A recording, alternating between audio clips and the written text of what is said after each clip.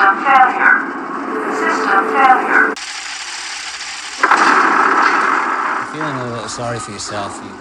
You may want to have a drink with your mate from the hatch. I hear he's a little despondent as well. What? That's right, you weren't there for the dramatic arrival of the funeral. I think he's pushed your button too many times, if you ask me. Desmond? Yeah, Desmond. I'm sure you two have a lot to talk about.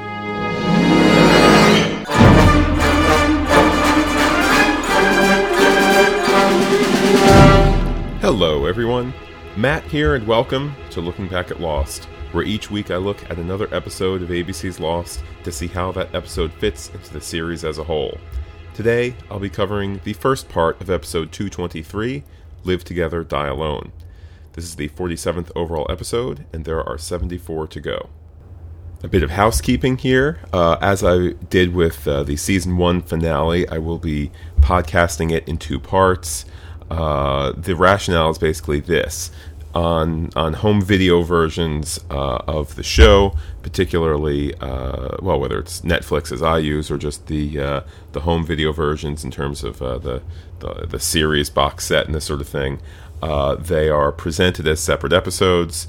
Certainly that doesn't take away from the fact that they were designed to be consumed in one sitting, but aside from the fact that this is how people might be viewing them now, kind of as separate parts, and also given that this way it's a not a gigantic podcast to download, just thought it was a better way to go. So we'll be doing the first, whether we want to call it the first part, the first half, or whatever. Certainly I'm aware that Live Together, Die Alone is a 2-hour episode, but we'll just be focusing on the first half today.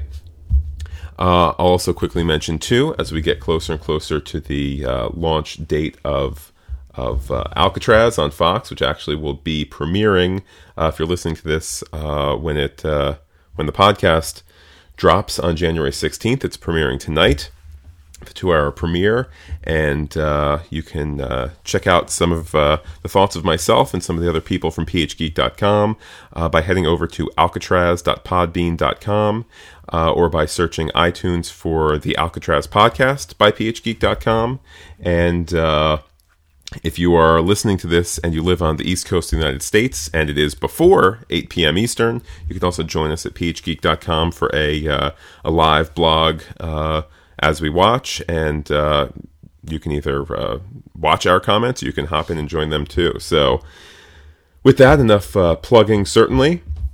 One little last note about looking back at Lost. I'm pretty much settled on the idea that once we hit February, I'm going to be moving the podcast back to Friday releases. I just feel that frankly, it was reaching a few more people that way. So, not that I'm in this for fame or glory, but this way, a couple more people can join in on the fun. The basic game plan is this, as I look at the calendar here.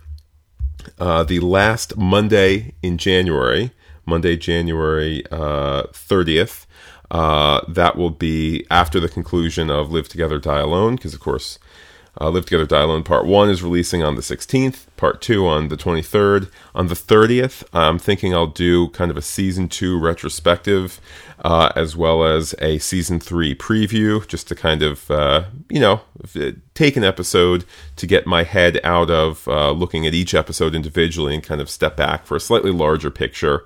Certainly I hope to be looking at the larger picture each week on the podcast, but this way it's a real excuse to just take a big step back and look at where we've been and where we're going, to quote Forrest Gump there.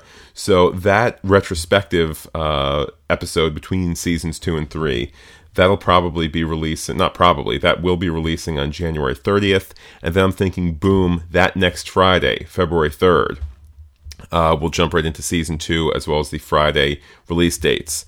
So unlike what I did over the summer, where I actually had skipped 10 days in between the skip from Fridays to Mondays, here we're getting that time back. If If you're a loyal listener, you'll be getting 2 episodes in the course of 5 days.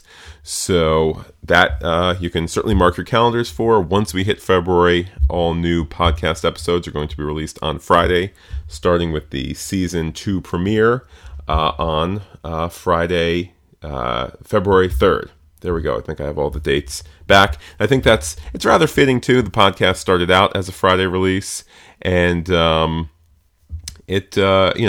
February is the month. February 2011 is the month that the podcast started, so it's kind of a returning home almost.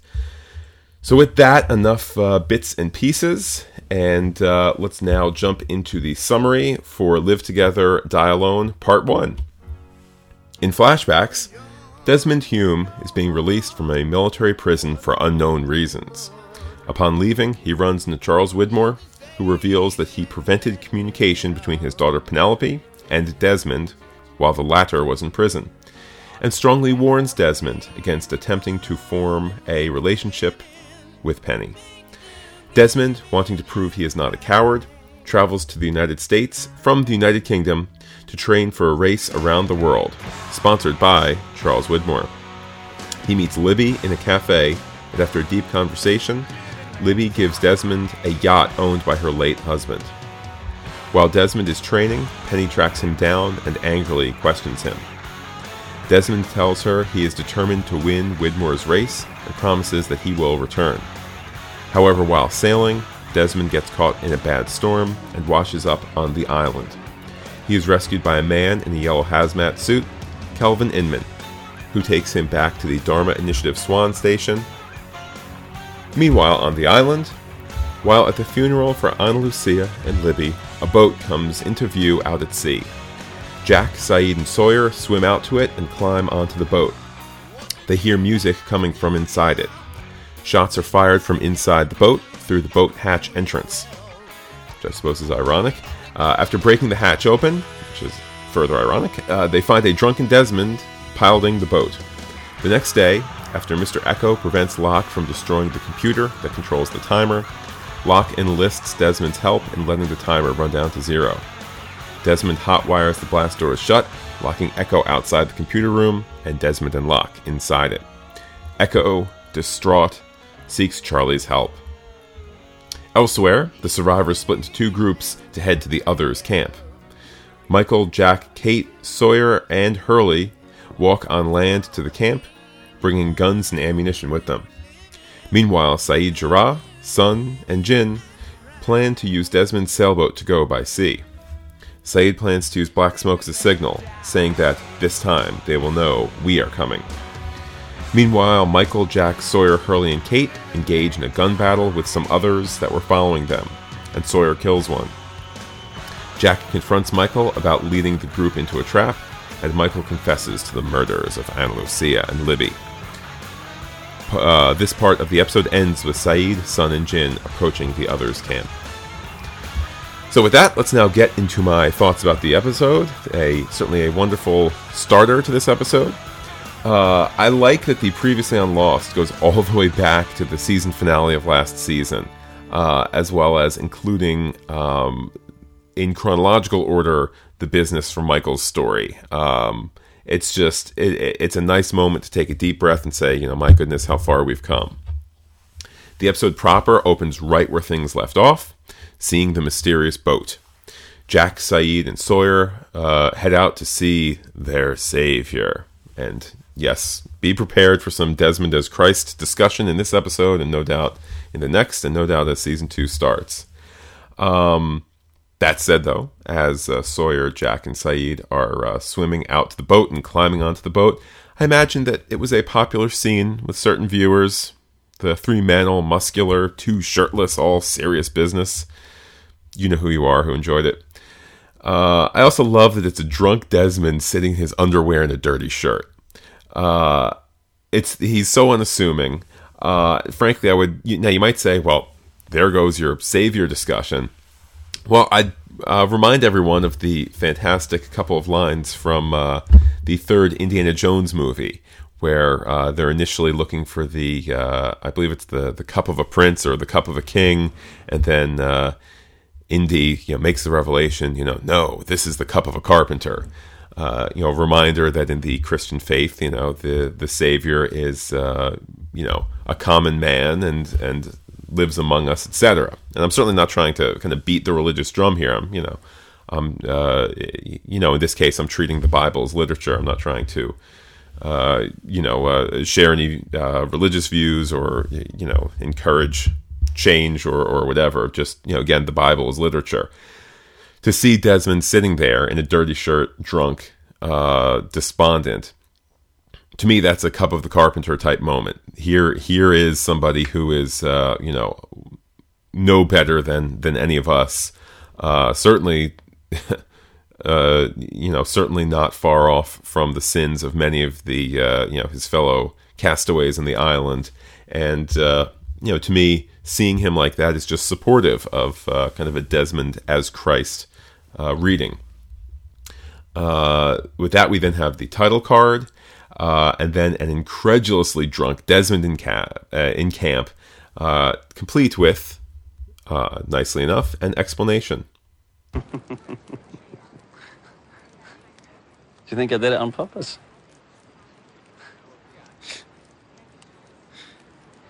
I was sailing for 2.5 weeks. There in due west and making 9 knots. I should have been in Fiji in less than a week. But the first piece of land I saw wasn't Fiji, was it? No. No, it was here, this island. And you know why? Because this is it. This is all there is left. This ocean and this place here. We are stuck in a bloody snow globe. There's no outside world. There's no escape. So just go here. Let me drink. I love how depressed Desmond sounds there. And of course, it's with some built-in exposition, an explanation of what he's been doing since we last saw him. And it's also, it's setting up in a rather nice way. It's setting up the end of part 2 of this episode, the first time that we see something off of the island. Because, it's fair enough. It's a theory that was out there at the time that they were it, that this was some sort of Atlantis, end of the world type thing, that kind of in that vein. And it wasn't beyond the realm of possibility that the show would go in a direction where there was no escape. Whether it was, a literal escape off of a literal island, or whether it was, you can't figuratively escape off of this afterlife, purgatory, hell type thing. I think that the rumors of that had probably died down quite a bit at this point in 2006, but still they were viable options for the show to go in. So here Desmond's kind of almost priming us for the very ending of part 2 by telling us the opposite, by telling us this theory that you can't get out, that this is it, this is the entire world, for whatever bit of reason that there might be.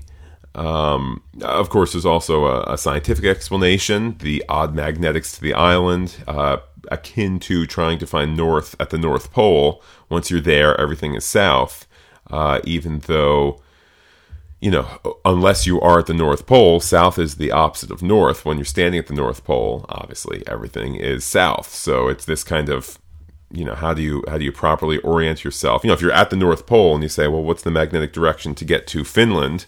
It happens to be the same magnetic direction to get you to North America or to Russia. It's the oddness of magnetics, which of course is a running theme on the show. Desmond, of course, casually asks if the button is still being pushed. It's a reminder that the button is going to be a larger and larger theme in these 2 episodes, and it's also kind of priming the pump because we're going to be finding out what happens when you don't push the button. That will finally be answered in part 2 of this episode. With that, we flash back to Desmond getting out of prison. A bit of a shocker there, I think, for first-time viewers that he was in prison for his unknown crime. and he's getting his items back down to that rather new-looking version of the picture of Desmond and Penny. And there's a great punctuation to the end of that particular scene. The prison term is ended. He's dishonorably discharged from Her Majesty's Army. The end. Kind of down to the stamping of his military papers. With that, the episode really zips along as the unnamed man, who of course is Charles Widmore of the Widmore who was teased all season long fame. So Widmore reveals that Desmond's letters to Penny, of which he has boxes and boxes, that they were all unsent. Certainly, it's a great way to demonstrate to us how truly evil Widmore is.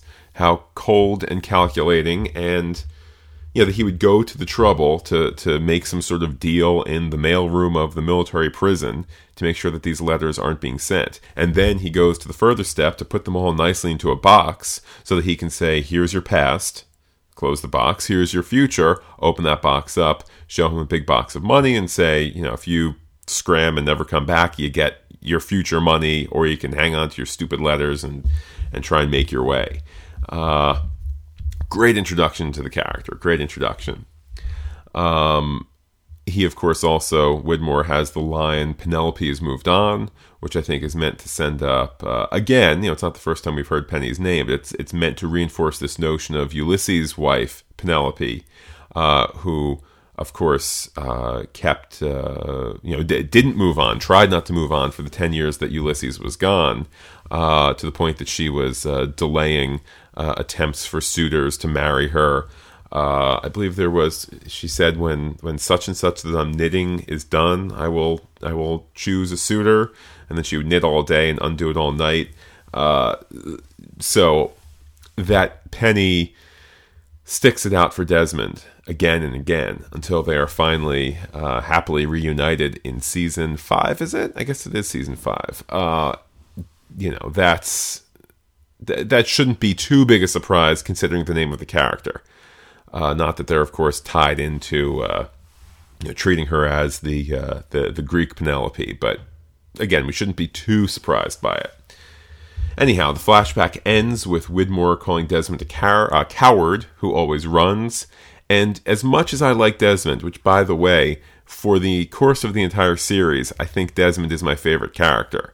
Certainly, Charlie is kind of my favorite overall, but, after the end of the 3rd season, there's little that we see of him. But it's nice to see this is the first episode of many, many, many in a row to have Desmond. But that said, being called a coward, it is coward who always runs. It is true enough. Based on what we've seen of Desmond, it is true enough. And after that flashback ends, we have something that I've talked about many times in the podcast, the blatant recap, and we have one in spades.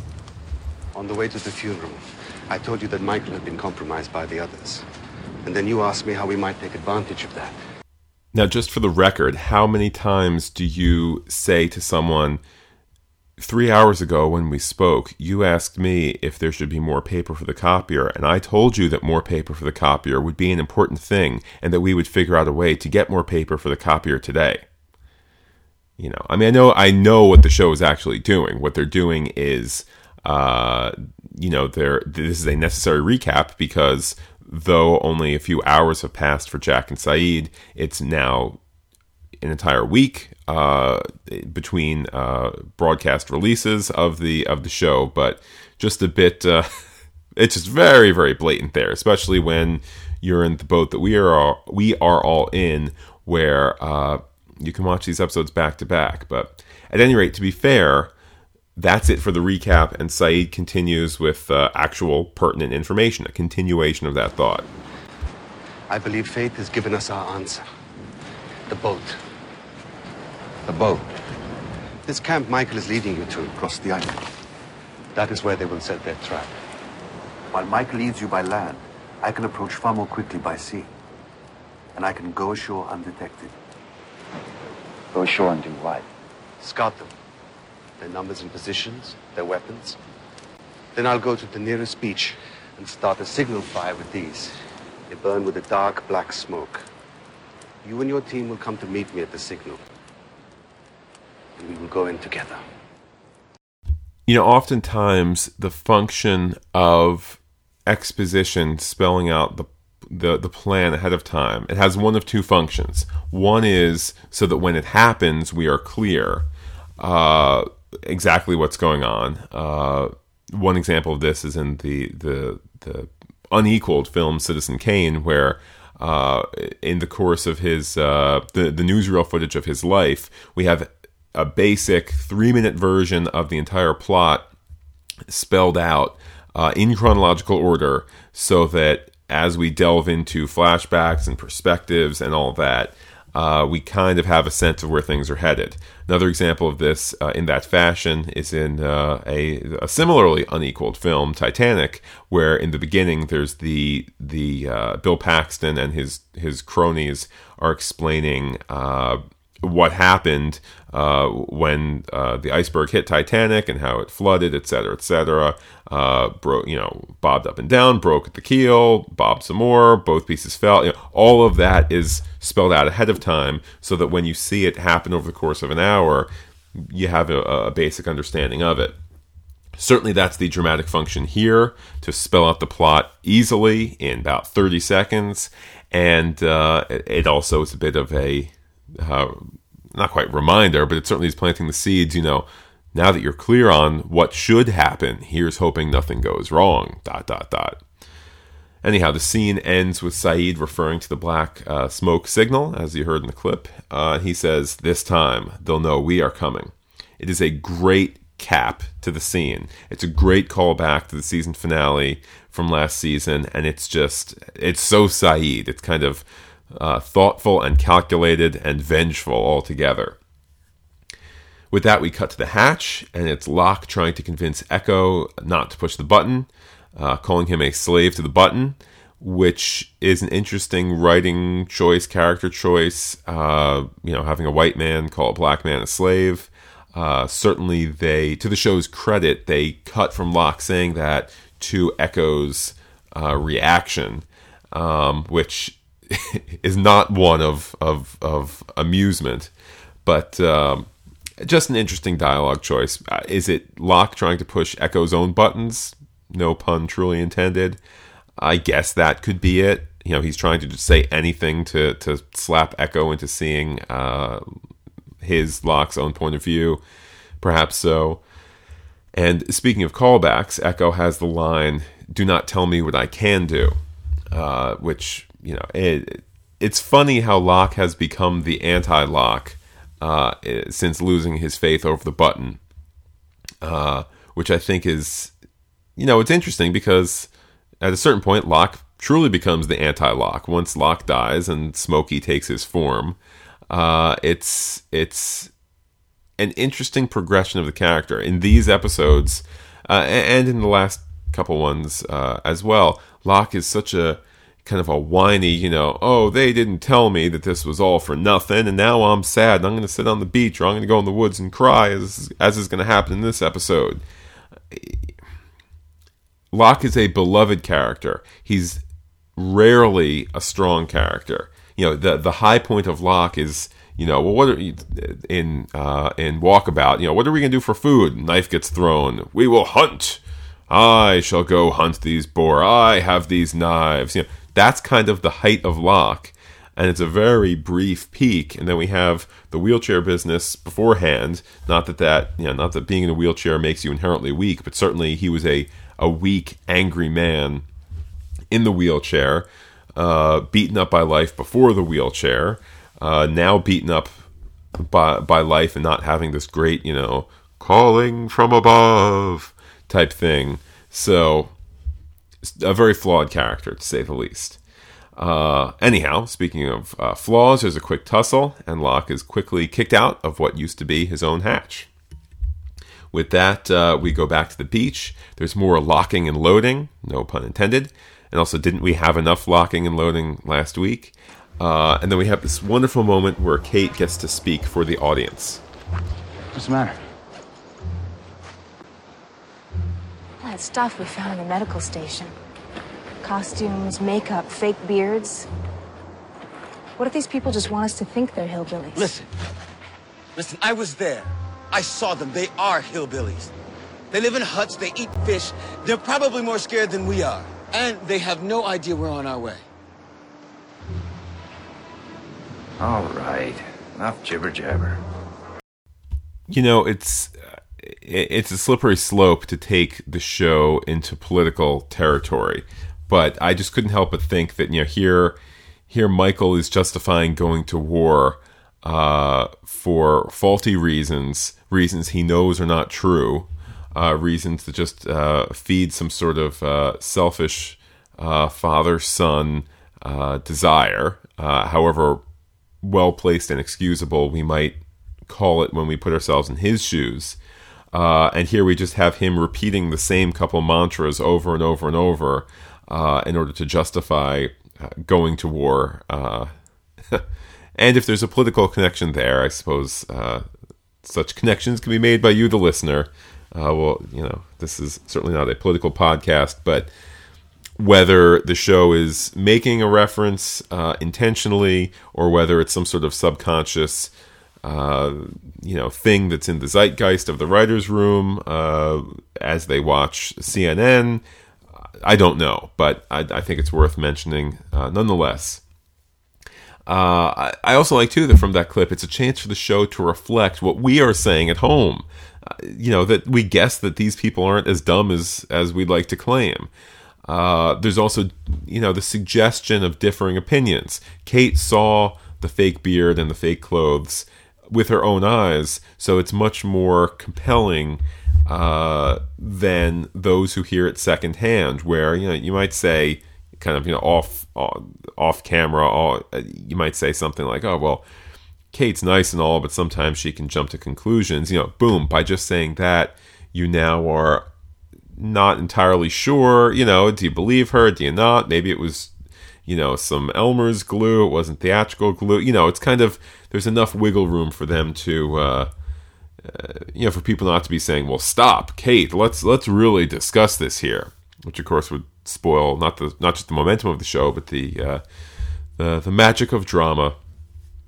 With that, we take an act break, and this is an episode that really is zipping along.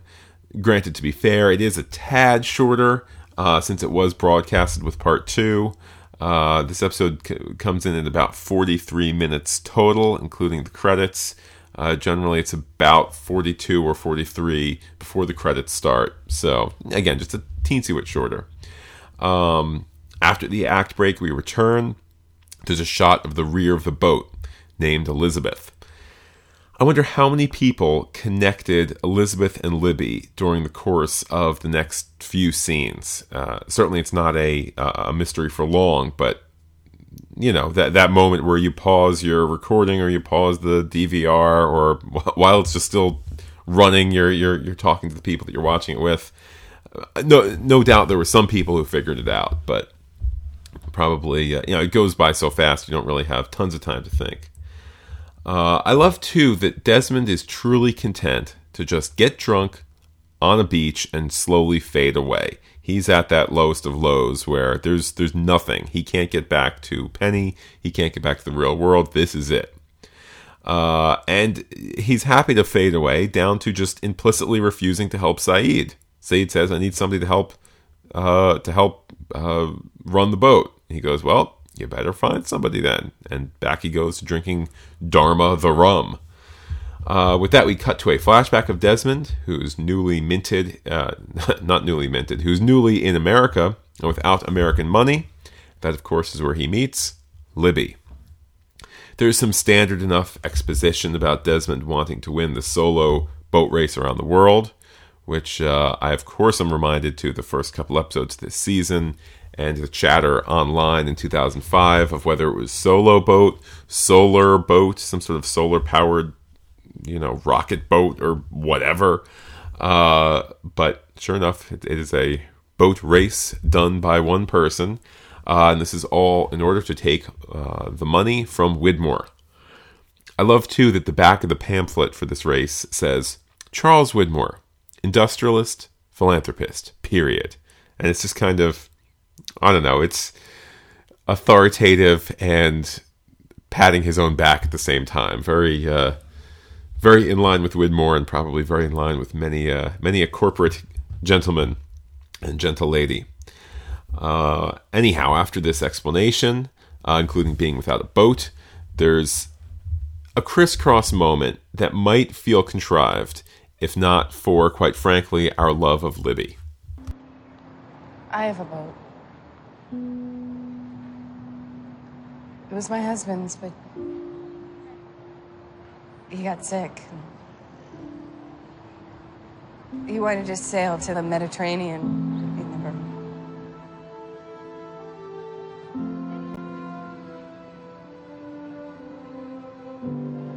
He passed away about a month ago. I'm sorry.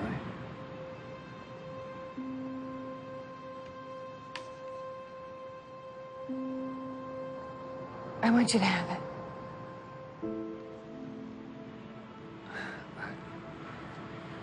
I can't take a boat, miss. But you have to. He'd want you to.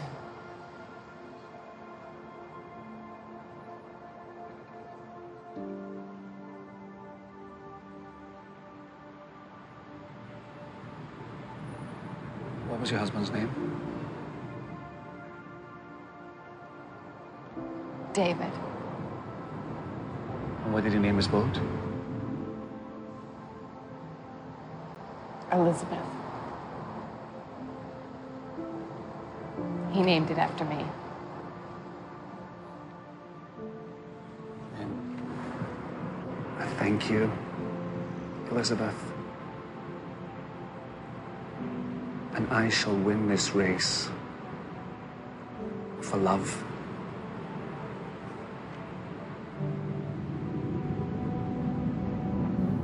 It would feel a little contrived if not for just how darned great these actors are, how much we believe in the characters, to the point that they have earned these moments.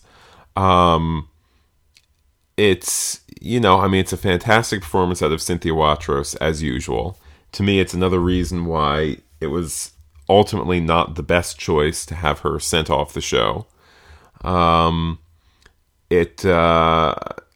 suppose it's to our benefit in the, as we head towards the finale of the series, and she does return, because it's an emotional connection and an emotional payoff that is well earned. But it's just fantastic. And the fact that they don't overdo it by her saying, it's the boat's name is Elizabeth, it's named for me. The fact that she then doesn't say, but my nickname is Libby.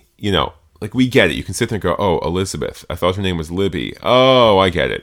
It's just letting the moment breathe. It's terribly honest. And it's just wonderful. And when Desmond says, I'll win it for love, that could be hackneyed and silly, but it isn't, because we buy into the Desmond story. We almost have a completer sense of Libby here as well. We thought that she was just some crazy in the mental institution. But now, I was going to say she went there because of the death of her husband. I don't know that that's true. I would have to pause one moment to think of the chronology. I know that this is 3+ years ago, so I suppose that could line up properly. Yeah, a quick peek at Lostpedia here. It does place the death of her husband David before going to Santa Rosa, and they even have a comment here. Libby had gone mad due to her husband's death. Then it's footnoted to an article here, exclusive with a talk with Darlton, which I suppose gets into it further and makes it a bit more canon. So there you go. This is a scene, kind of the final Libby flashback, at least that comes to mind. It gives us a bit more shading on that character, that she's not just some, absolutely crazy, bonkers, stand in the corner type person in the mental institution, that it was due to this, serious break and this serious heartbreak that put her there. So it adds weight to Libby, and we're coming from Desmond and his dedication towards something as pure and beautiful as love, and his affirmation that with the boat he will win the race. Anyhow, back on the island, Sayid is still trying to find his sailing buddy, and Jin reports that he won't do it because he won't leave Sun. Sun, of course, ends the scene by saying he won't be leaving Sun because she's coming. How nice that they're getting the whole cast involved in this finale. Isn't that nice? It's not just montages on the beach for some of these people. They're actually get to play along here. The story then moves to Jack and company and their island trek. Sawyer learns that being caught in a net is just that. The infamous Hurley-bird swoops over them. At least it kind of sounds like they're saying Hurley. The big takeaway from all of that is that Michael shoots at the bird, but he's got nothing but empties. Sorry, man. I guess I forgot to load that one. Want to hand me the mag?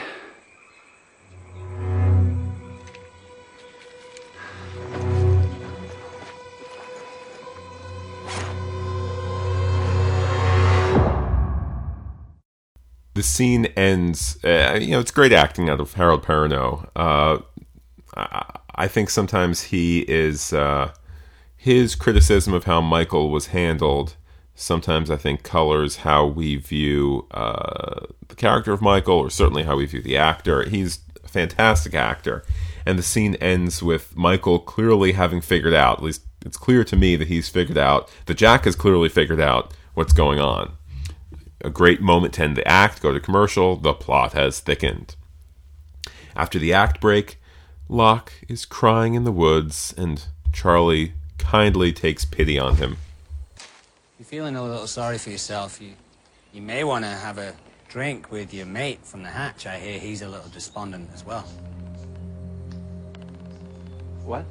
Oh, that's right, you weren't there for the dramatic arrival at the funeral. I think he's pushed your button too many times, if you ask me. Desmond? Yeah, Desmond. I'm sure you two have a lot to talk about.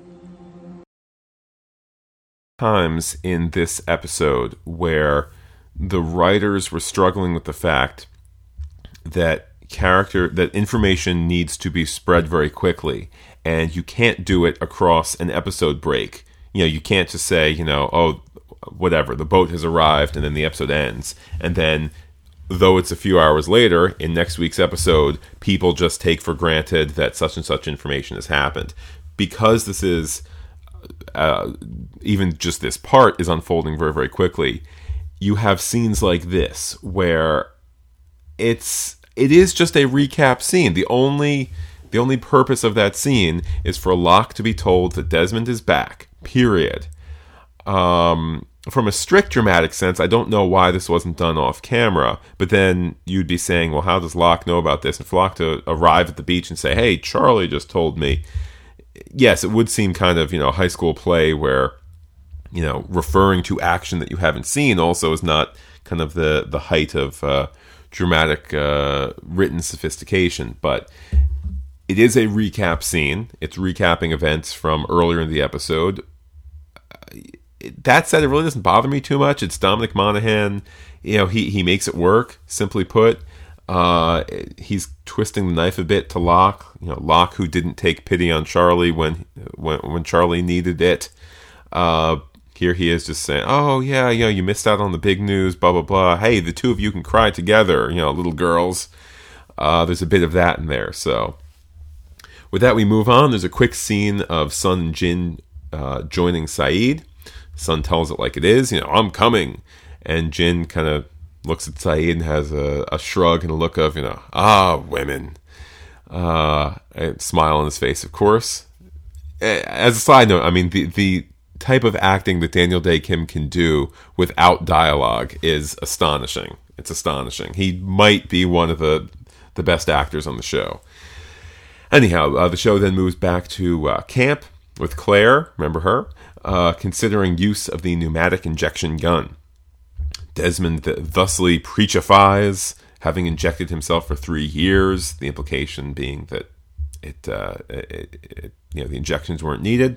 By the way, doing important work for 3 years. He calls his time at the button with that. A JC reference, perhaps, was not Christ doing his important work for 3 years. Now, of course, obviously, the differences are, at this point in the episode, questionable differences, because we're losing faith in the importance of the button pushing. Of course, those who have kept the faith, it shall be rewarded by the end of Live Together, Die Alone Part 2. We then flash back to Desmond getting ready to do his Tour de Stade, which is the fancy runner name for running all the sections in a stadium, with Jack arriving in the background while Desmond is getting ready.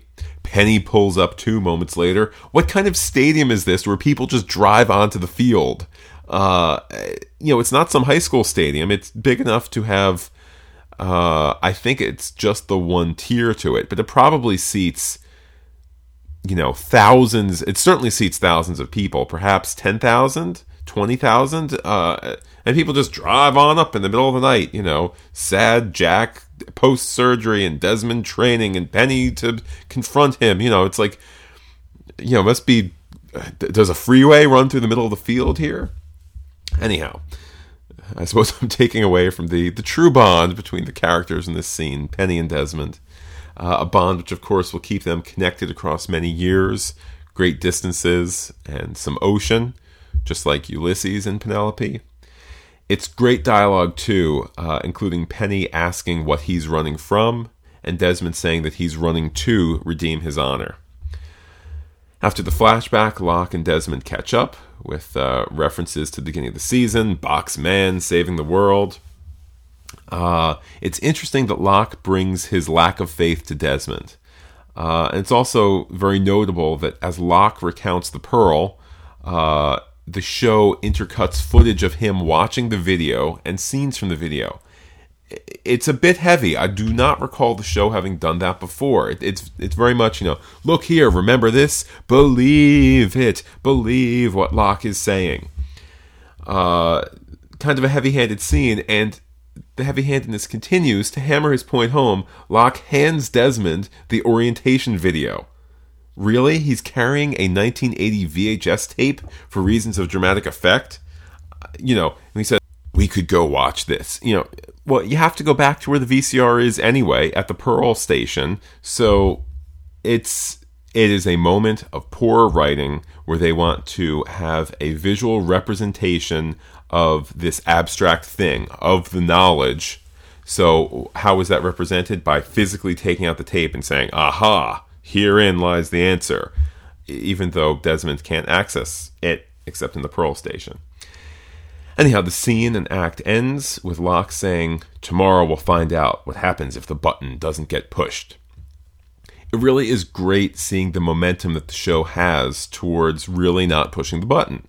It's not some out-of-the-blue hit to us when, indeed, the button does not get pushed, but it's something that really is crafted and built and built and built. After the act break, Sun is vomiting over the side of the rail. But of course, it is a tender reminder that she's not seasick. It's the baby. And then at that point, Jin grabs her to show her one of the great WTF moments of the series. Something that I wish could be captured in a clip, but it's all but visual. It is, of course, the giant statue foot, with the rest of the statue missing, and it only has 4 toes, as Saeed points out. It is a huge seed planted very early.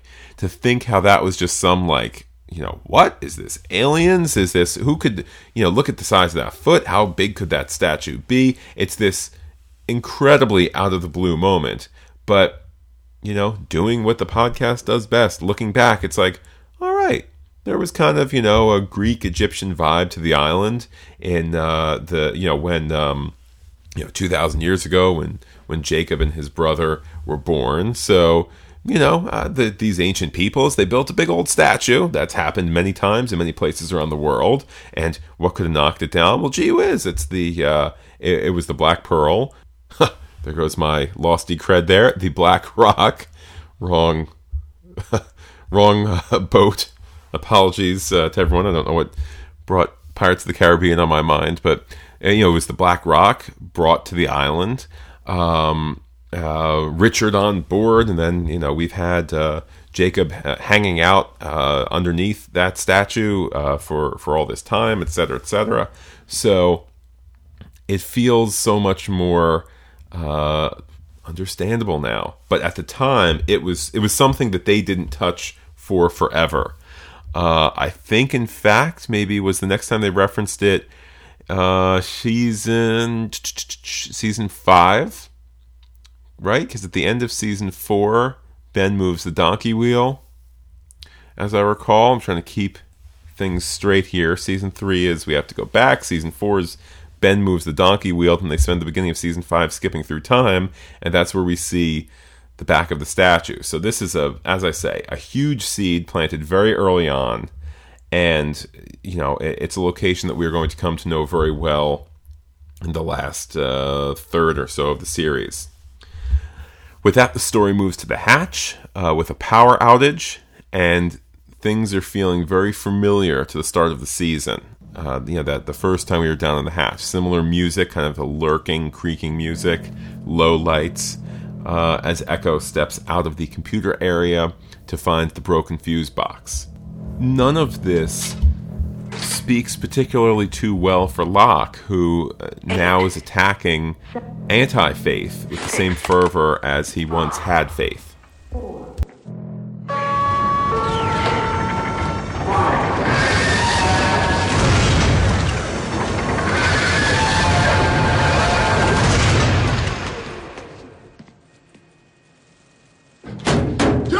Neat trick.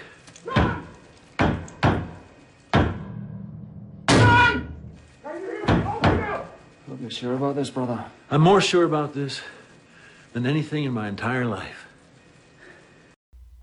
Not considering Locke's resume, not the best endorsement, I suppose. But it here's a bit of an idea too. Locke was the old John the Baptist.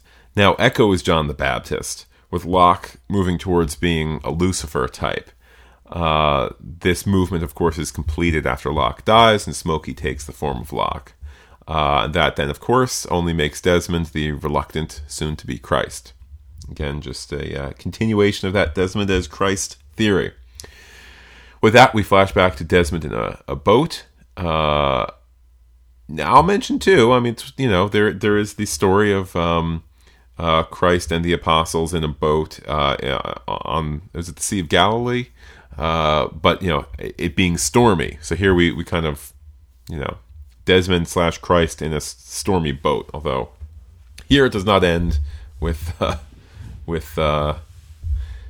Desmond walking on water. But anyhow, the scene is slightly ironic. It's just the fact that there's a scene, and we know that they are or we'll learn shortly, certainly, that Desmond is close to the island.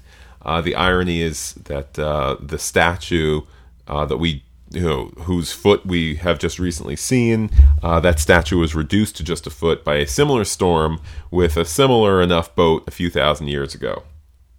At that point, the story wisely moves very quickly. Desmond gets a hit to the head. He passes out. He ends up on the shoreline with lots of blurry camera work. Then, of course, he's retrieved by a man in a rubber suit. And then we have the big reveal being... Who are you? I'm Inman. Kelvin Inman. Just this great moment of, obviously, it's the guy from Saeed's flashback. It's the famous or the infamous Kelvin that was referenced at the very beginning of the season. Things, unsurprisingly, are starting to feel full circle. Things are starting to feel interconnected and crisscrossed. With that, it's some great fun to see Desmond's first time in the hatch. Kelvin, an uninspired slave to the button, just as Desmond will become, down to the show wisely repeating word for word the story of Desmond's first time, down to Kelvin saying, just saving the world. The flashback continues with Desmond watching the missing clip from the Swan orientation. watching the Swan orientation, which he notes is missing the clip. There's the business of the need to wear the rubber suit and to take the vaccine every 9 days. That's mentioned by Inman. With that, we go back to today. There's some rather unneeded exposition about who Echo is, although that's between Desmond and Locke, although it does have the joke, we locked out a priest. Which, again, if you want to take a religious reading to all of this, they did lock out a priest. They did lock out a man of God. Now, this is somebody who we know, who we've seen, we've seen Echo kill 4 people, not counting the drug plane scene, where I guess he was one of the bad guys, so he didn't really kill anybody. But we saw Echo kill as a child. We saw him kill when he was a drug lord, and then we saw him kill 2 of the others. So we might not view Echo as the most sainted of priests, but there is kind of this reflective moment of, so the guy who they know as a priest, who they know to be on the path, the true path, quote unquote, it's kind of like, so we're locking out him, obviously with disastrous consequences. Echo climbs his way out of the hatch entrance from season 1, the quarantine door, and of course he's a bit shocked to see that the door says quarantine. He runs into Charlie. Apparently he's ready for them to be back in league again, which is also something that Charlie points out to him. That said, being told to help Echo or all will die is a good motivation for Charlie, and he follows. With that, we move back to Jack and company, and Kate realizes that they're being followed and quickly talks Sawyer into a gunfight. I love that Jack is left out of the planning session, and that indeed Sawyer takes another out, which is something he promised to do at towards the end of last week's episode. As this shootout is happening, as another is hit and the other one runs off, Michael looks truly panic-stricken. It's all falling apart. The entire plan that he's worked so well to perfectly manage, it's all falling apart. There's a call to action from Kate and Sawyer, go get the guy that just ran off and blow his head off too. And then Jack stops it. At first we wonder if he's just being his typical killjoy self, but he's not. He's being typically practical. No! I'm going, Sawyer. I said no! You're crazy? We let him go, they'll know we're coming. He'll warn them. It doesn't matter if we catch him now.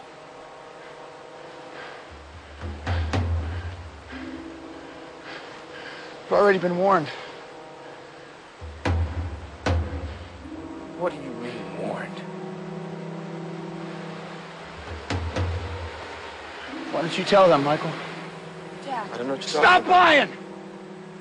Here, Jack is his perfect bastard self, and it works so wonderfully. Jack, I've never loved you so much. Tell them. Tell them what? I know what you're doing, Michael! Now tell them the truth. Tell them! It was the only way. They gave me a list. What list? It had your names on it. I had to bring all 4 of you back when they said I'd never see my son again. Who are they? It's like I said. They live in a camp with huts. And I swear, that's it. You let Henry go?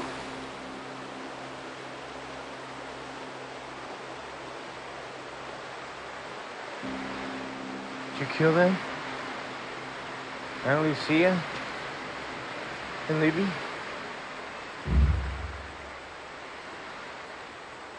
Did you? I had to. I couldn't find any other way, and Libby was a mistake. I didn't have time to think. But if you did have time,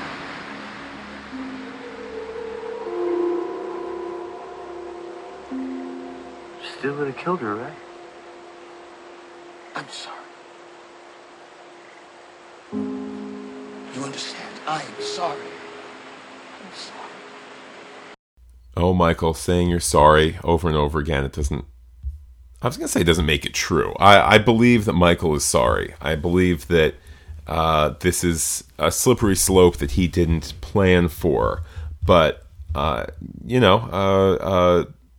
amidst the excellent acting out of Jorge Garcia, Hurley brings up the point, you still would have done it anyway, wouldn't have you? You still would have shot Libby because that was the only solution once she walked in. So, it's that, Michael didn't think this out, that he does have the blinders on to a degree, that people, he's done all of this. And perhaps I waffle back and forth as to whether Michael is, a misguided hero to himself or a villain to the rest of us. But here, it certainly is. When it's laid out like this, it certainly is leaning towards the villain end, and it's very fulfilling seeing support for Michael fade from the other people with him. Very, very fulfilling. And I love too that as Live Together, Die Alone Part 1 starts to wrap up, it's Jack that's adding the pressure.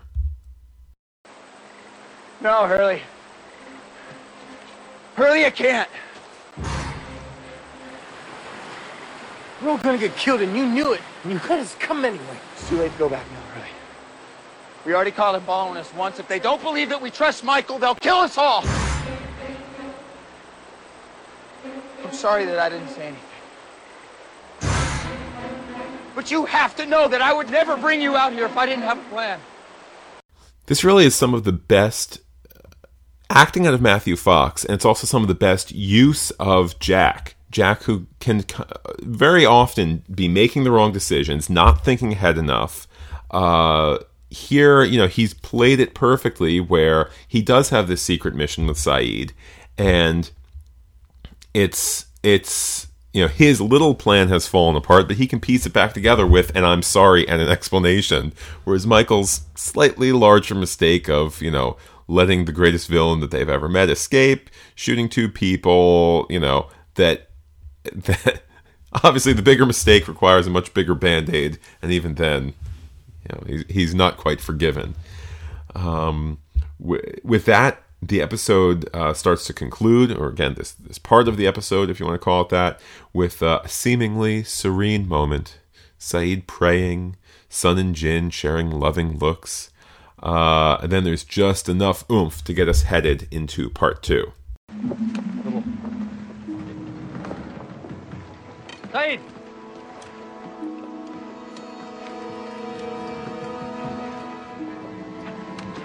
Hey.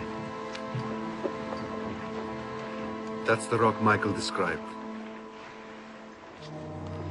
We're here.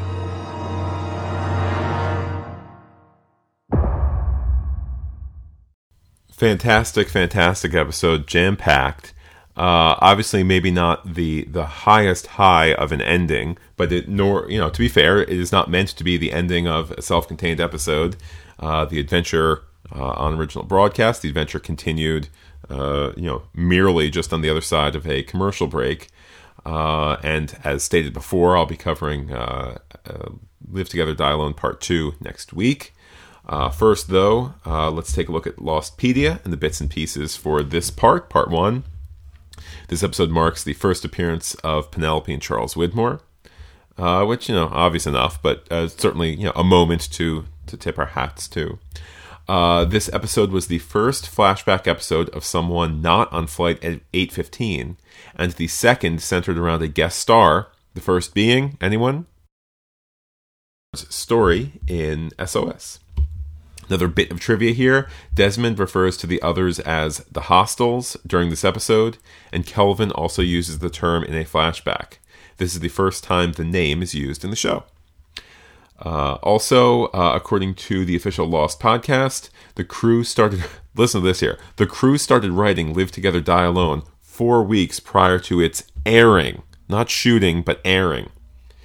The episode was shot in 17 days with 2 simultaneous crews, and the final scene with Penelope was shot just 5 days before airing. So obviously that last bit there is a reference towards, the very ending of the second hour, but my goodness, that is that's dancing on the edge of a sword. I mean, shot in 17 days with 2 simultaneous crews. That's just incredible. That's, racing along. And talk about pressure. Last but not least, a note here from Lostpedia. International versions of this episode aired in 2 parts, including DVD releases, and they're missing several scenes due to time constraints. They are as follows. A brief scene right after the opening title sequence where Kate tries to calm down the other survivors and asks Jack for help. Instead, the episode jumps directly to the title, from the title to Desmond sitting at the campfire. Then there's another scene here, a part of the flashback where Kelvin talks to Desmond about him doing a lockdown thousands of times before. Instead, in this edited version, it goes straight to Desmond triggering a fake lockdown. So there you go. That is it for the first hour of Live Together, Die Alone. Looking at the clock here, since we've just passed the hour mark, I certainly am. I'm glad that I chopped the podcast into 2 parts, because I dare say a 2-hour podcast might be a bit much to listen to, a bit much to download, etc. So looking ahead to next week, it will still be episode 223. It'll be part 2 of Live Together, Die Alone. A reminder that episode, as well as the one following it, will be launching to the website, iTunes and the Lost Podcasting Network on Mondays. Starting in February, episodes will be released on Fridays. You can check out my other various goings-on at phgeek.com, where I blog, and you can too if you want. There's the PH Geek podcast on iTunes. There's the Alcatraz podcast by PH Geek that we're thick in the middle of right now. If you'd like to share feedback about this podcast, I would love for you to do so. You can call the voice message line at 732-707-1815. You can say hello to me on Twitter, where I'm Looking Back Lost. You can send an email to lookingbackatlost@gmail.com. You can leave a comment on the webpage, lookingbackatlost.podbean.com. And last but not least, you can find the show on iTunes, where reviews are always very, very much appreciated. So thank you very much for listening. I always appreciate all the lovely downloads that I get, and notes and tweets and hellos from listeners. And I look forward to joining you again next week for 223, part 2 of Live Together, Die Alone. Take care, everyone, and bye-bye.